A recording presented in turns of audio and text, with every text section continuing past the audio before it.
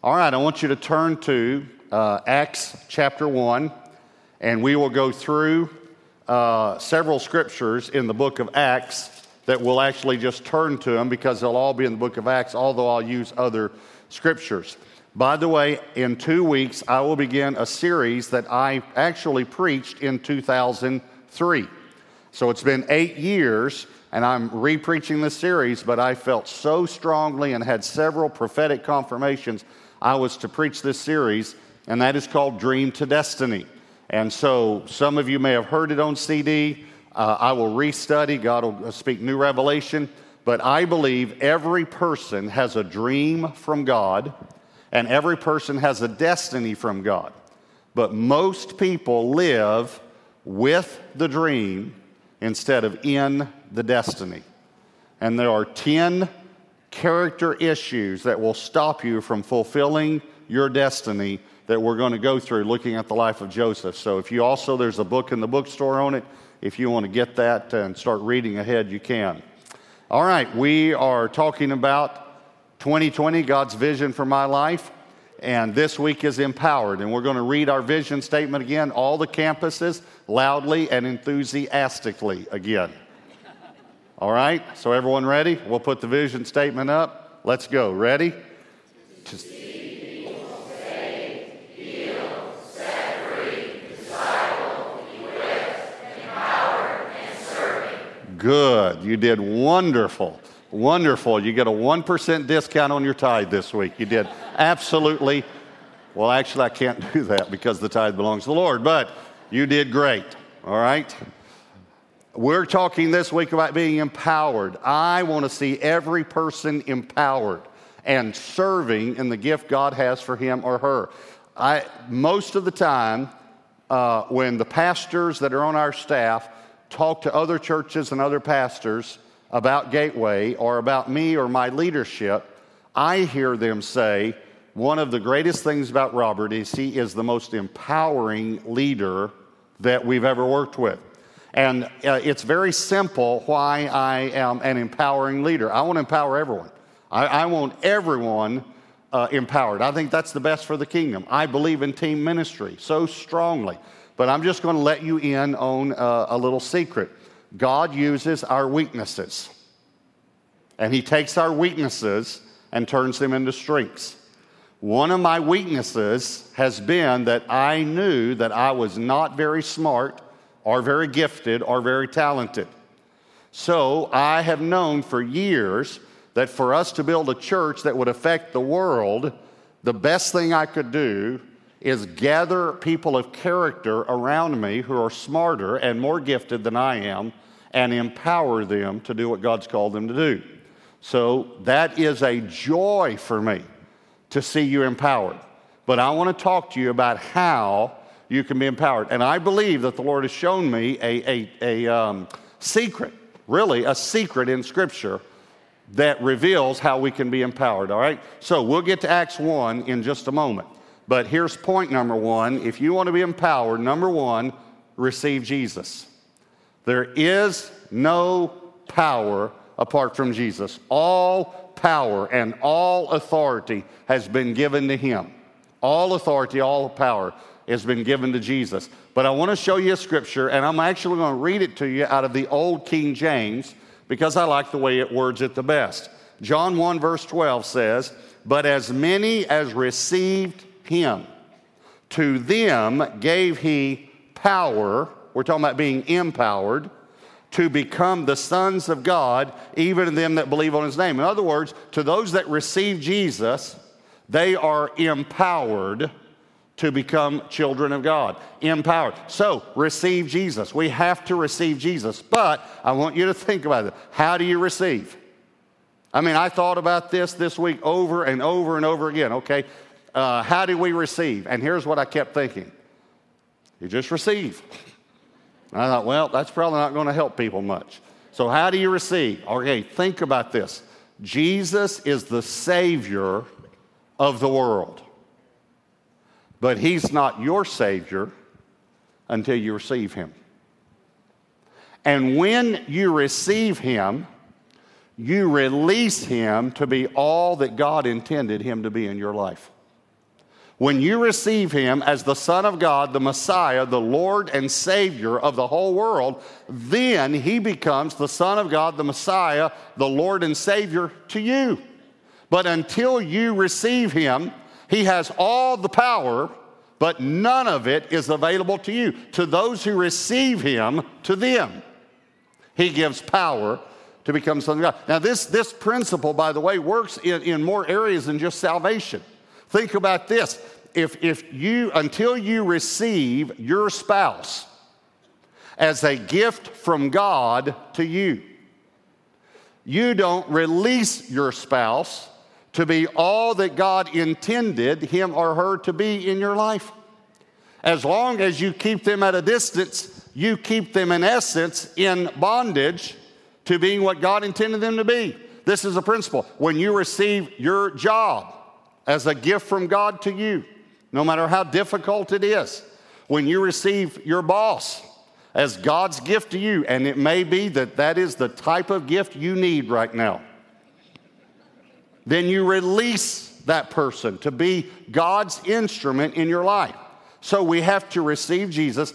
Let me say it again. Jesus has all power, but we don't receive that empowering until we receive. So how do you receive, though? How do you actually receive?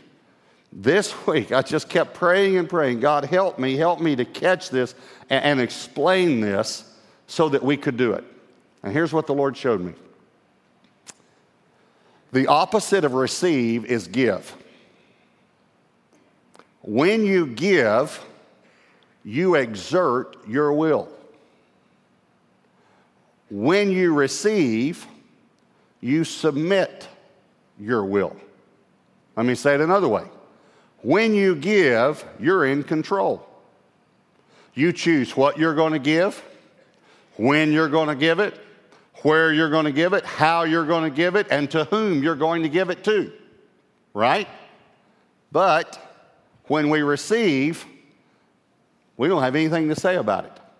And it is difficult for many of us to receive. It's easier for us to give. Now, listen, don't be offended because I experience this as well. But is it because that when we give, we're in control? Yet when we receive, we have to give up control. So in other words, someone comes to us and says, I want to give you something. And many of us sometimes will say, oh, no, it's not necessary. No, please. No. And they say, no, really, God please let me do this for you. Have you ever had a conversation like that? Please let me give this to you. And so here's what we do. We say, okay, I'll receive it. Listen, there's a submitting of our will. So listen to me carefully. The reason that many people believe with their minds in Jesus but aren't saved is because they won't receive him. They won't submit their wills to the lordship of Jesus Christ. And in order to receive him, you receive him and you don't have any control over it. You don't have any control. At that point, you say, okay, I receive you. From now on, you're Lord. One of our pastors on staff, Pastor Tommy Briggs, used to be a pastor of a smaller church. Every now and then, members would bring him, things at a smaller church like that, food to eat or something. And so this lady, an elderly lady in the church, brought him a cake one week. And she was really a good cook. And he and his wife Nancy, they were excited. And they took the cake home and sliced it, took one bite, and realized, because she was getting a little advanced in years, that she, instead of putting 2 cups of sugar in the cake, she put 2 cups of salt in the cake. And I mean just one bite, and they knew it. And it was horrible. There was no way to eat anymore. And so they just had to throw the cake away. Well, then as the week went on, he began to think about what he was going to say when she asked him the next week how he liked the cake. And so the scripture came to his mind that just the Lord will give you the answer, when you need it. So he said, Lord, you're just going to have to help me. So she came up and she said, Pastor Tommy, how did you like that cake that I baked for you last week? And he said, well, let me tell you something. Cake that tastes like that doesn't last long around our house.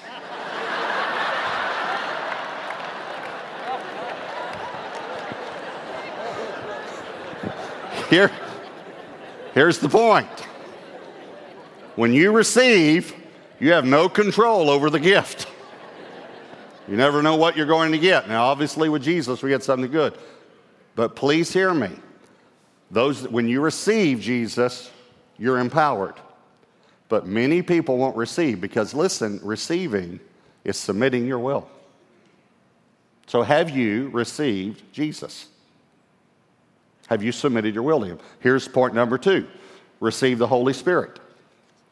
Receive the Holy Spirit. Now, look in Acts chapter 1. Let's read just a few verses. We're going to flip to them, all right? Acts chapter 1, verse 8. But you shall receive power. Now, we're talking about being empowered. And I'm telling you the key to being empowered is receiving. You shall receive power when the Holy Spirit has come upon you, and you shall be witnesses to me in Jerusalem and in all Judea and Samaria and to the end of the earth. I want you to notice, please listen carefully. Many people have a difficulty witnessing because they haven't received power. Because when you receive power, then you're witnesses. That's Acts 1:8. Now, flip over a few pages to Acts chapter 8. Acts chapter 8. By the way, Jesus was talking to believers. He was talking to disciples saying, you're going to need to receive the power of the Holy Spirit in a few days. All right, Acts chapter 8, look at verse 14.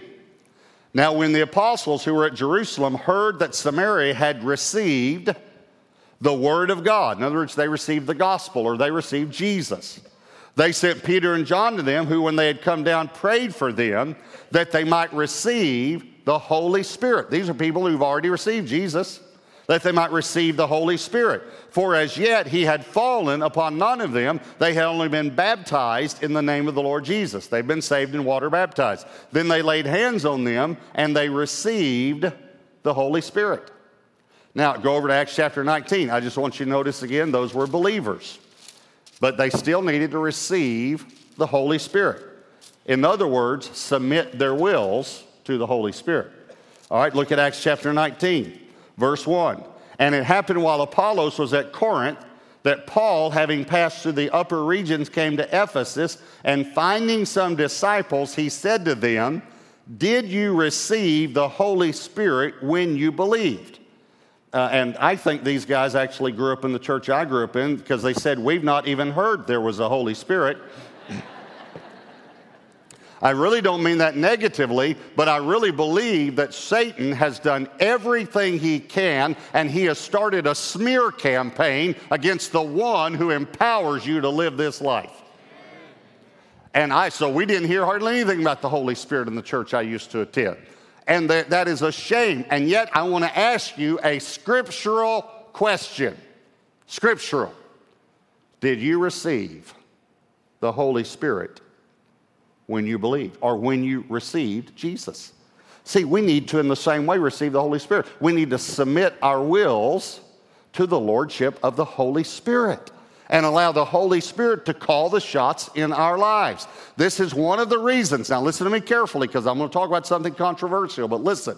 This is one of the reasons that I believe that tongues, or speaking in tongues, or praying in a prayer language has been so controversial. Because in order to pray in a prayer language, you have to submit your will to the Holy Spirit.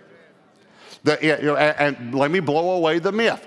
You're not, when you pray in a prayer language, it is not something that is uncontrollable. If you receive the baptism of the Holy Spirit, you're not going to be in the checkout line at Tom Thumb and grab the microphone and start speaking in tongues uncontrollably.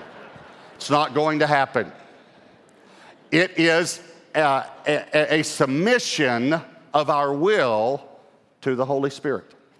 And I believe that's why there's been so much controversy about that one particular gift.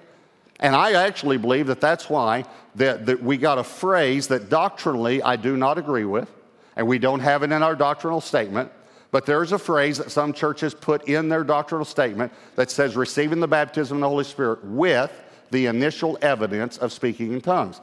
I don't believe that that's a valid doctrinal statement, and if you do, Please don't get upset or angry. Let's major on the majors, all right? And that is the baptism in the Holy Spirit, and that all the gifts are valid. But listen to me. I believe that when you study Pentecostalism around the turn of the century, that some well-intentioned, wonderful people began to say that because they realized that people were not receiving the Holy Spirit because they were not submitting their wills to the lordship of the Holy Spirit. And I think that's where that phrase came from, that there has to be. So even if you say, well, yeah, I believe in the Holy Spirit, I understand. Have you submitted your will? Have you said, Holy Spirit, I will move in any gift that you have for me that will edify me and build me up and strengthen me and edify the body of Christ? We've got to come to a place. I remember one time being with a friend of mine, and he was about to speak. And we were kneeling, we were on our knees in an office praying, and he was about to speak. And I prayed and he prayed, and then all of a sudden he started praying in a prayer language. And I do not mean this disrespectfully at all. I asked the Holy Spirit about me sharing this illustration, and this event, this story, to illustrate this truth. And I really feel the Holy Spirit is allowing me to do this. But when he started praying in prayer language, it was the worst I've ever heard. Now, here's what I mean by that. I've heard many people pray in prayer language, and it's a flow, you know?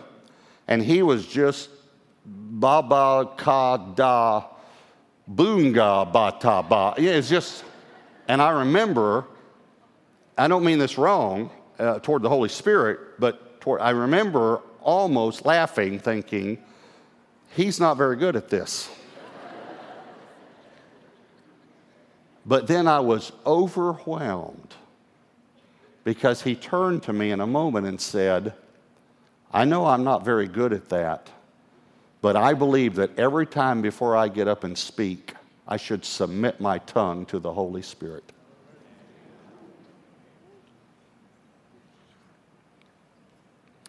And I'll never forget the sincerity that he wanted to be submissive to something he was simply learning about in Scripture. So, receive Jesus, receive the Holy Spirit. Now, many, many people here have done those too. Obviously, we need to continue to receive Jesus as our Lord, not to be saved, but to be empowered. We need to continue to receive the Holy Spirit, not to be saved or even filled with Him, but to be submissive and to be empowered. Here's number 3, though.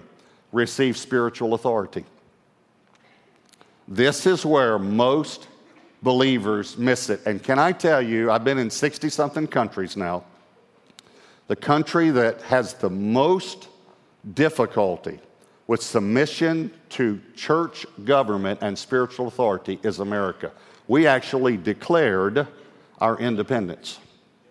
Now, I agree with the Declaration of Independence. I love America. But I think it's gone a little far in America that we don't want to submit to anyone. And the problem is because we are not under spiritual authority. And listen to me carefully. If you're not under authority, you don't have authority. You have none. And I could go through a 6-week series on spiritual authority. But let me show you just a couple of verses, and one particular here in Acts chapter 13. So if you flip back just a few pages, Acts chapter 13. This is one of the best truths I've ever seen in Scripture. Acts 13, verse 2. Now they is referring to the leaders of the church at Antioch, and it lists those leaders in verse 1.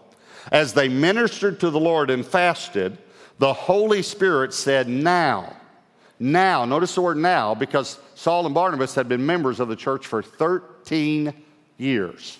Now separate to me Barnabas and Saul, and obviously Saul is Paul, for the work to which I've called them. Then having fasted and prayed and laid hands on them, they, referring to the leaders of the church, sent them away. Verse 4, look at just the first part. So, being sent out by the Holy Spirit. I want you to let me just say it again. They, the leaders, sent them out. So, because, since, so, being sent by the Holy Spirit. I'm going to make a very bold statement here, and I can back it up with a lot of scripture. If you haven't been sent by the local church leadership, you haven't been sent by the Holy Spirit. The way to have the anointing of the Holy Spirit is to be under the covering of local church leadership. And saying that you are submissive to some friends that agree with you is not being under spiritual authority. Try to find a group of people that agree and say, well, I'm accountable to them. No, be accountable to authority. And here's the test as to whether you're accountable to authority. Let them tell you to do something that you don't want to do. And now we'll know whether you're submissive or not. And I'm not talking about something that's unscriptural, illegal, or immoral. But if it is scriptural, you have no reason to rebel. None. Let me read you a few other scriptures here, and we'll just stay there because we're going to go back to Acts 19 in just a minute. Let me read you a few other scriptures. You know what? I'll just try to remember that because I got to give you an illustration about it, so I'll do it right here. All right, thanks. Romans 13, let me just read them to you. Romans 13, verse 1. Let every soul, are you a soul? Okay. Let every soul be subject to the governing authorities. Now, this is not just government, quote unquote. This is in every sphere of life. There are governing authorities, including the church. For there is no authority except from God. There's no authority except from God. And the authorities that exist are appointed by God. Therefore, whoever resists the authority resists the ordinance of God, and those who resist will bring judgment on themselves. Let me say this. Policemen are authorities of God. And police are for our good as long as you're under the law. And that's what Romans 13 goes on to say. You'll have no fear of authority as long as you do what's right. Police, matter of fact, on many police cars, you'll see their motto, to protect and serve. That's what authority does. It is for our protection, not to control us, and to serve us, actually. It's the same with church authority. But the reason that even a police officer has authority is because he's under authority. He's not representing himself. He's representing the city of Southlake, or the city of North Richland Hills, or the city of Frisco, or the state of Texas. And by the way, that's where the authority comes from. Listen to me. Go stand out here on the highway and hold your hand up and try to stop an 18-wheeler without a badge on. It's the badge that brings the authority. Please understand, you're in a battle, and let me tell you someone who does understand authority. Satan does. And you can stand up and yell at him all day. He will not back off if you're not under the authority of Jesus and the Holy Spirit, and that means being under the authority of a local church. And can I say something right now about this? Many of you need to become members. You've been attenders for a long time. We don't publish our membership. It's not numbers. It's not a numbers thing. That is not it. I want you under the authority of the local church so you're protected and served by the church and by Jesus and the Holy Spirit. It is for your benefit. It's for your benefit. Let me read you another scripture, and I almost went to another version, but this is the best translation from the Greek, all right, in New King James. Hebrews 13:17. Obey those who rule over you, and be submissive, for they watch out for your souls as those who must give an account. Obey those who rule over you, and be submissive, for they watch over your souls as those who must give an account. Now, go to Acts 19, and again I told you, it is important to be under authority because demons understand authority. They know whether you're under authority or not. Do you remember when you turn to Acts 19 there, do you remember the Roman centurion came up and said to Jesus, would you come heal my servant? Jesus said, I'll come. And the centurion, this is a Roman now, not a believer, not a Jew, didn't know the ways of God. He said, you know what, you don't need to come. Just speak the word and my servant will be healed. And this is what he said, for I too am a man under authority. I also, in other words, he's saying, I know you're under authority, Jesus. I too am a man under authority. And I tell a servant, go, and he goes, and I tell a servant, come, and he comes. Just speak the word, and he'll be healed. And Jesus said, I haven't found such great a faith in all of Israel. Now, that's a pretty amazing statement. Now, please hear me. You want to be a person of great faith? Be under authority. That is where I know I have great spiritual authority in the kingdom of God. I know that. Let me tell you why I have great spiritual authority. Because I am under the elders of the church. And I started this church that way. I could have started it with any church government I wanted. And with my gift, the church may have grown a little bit. I don't know.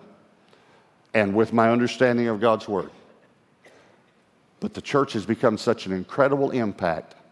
And God has given me so much influence in the kingdom of God. But I have authority because I'm under authority. Now, I'm going to read you, we're going to read a funny, and then we're finished. It's a funny scripture. There are a lot of funny scriptures in the Bible, and I don't know why people don't miss them. I think it's because they read late at night before they're dozing off. But let me just show you what happens when you try to rebuke the enemy and you're not under authority. All right? Acts 19, look at verse 13. Then some of the itinerant Jewish exorcists took it upon themselves to call the name of the Lord Jesus over those who had evil spirits, saying, we exorcise you by the Jesus whom Paul preaches. Also, there were 7 sons of Sceva, a Jewish chief priest, who did so. And the evil spirit answered and said, Jesus I know, and Paul I know, but who are you?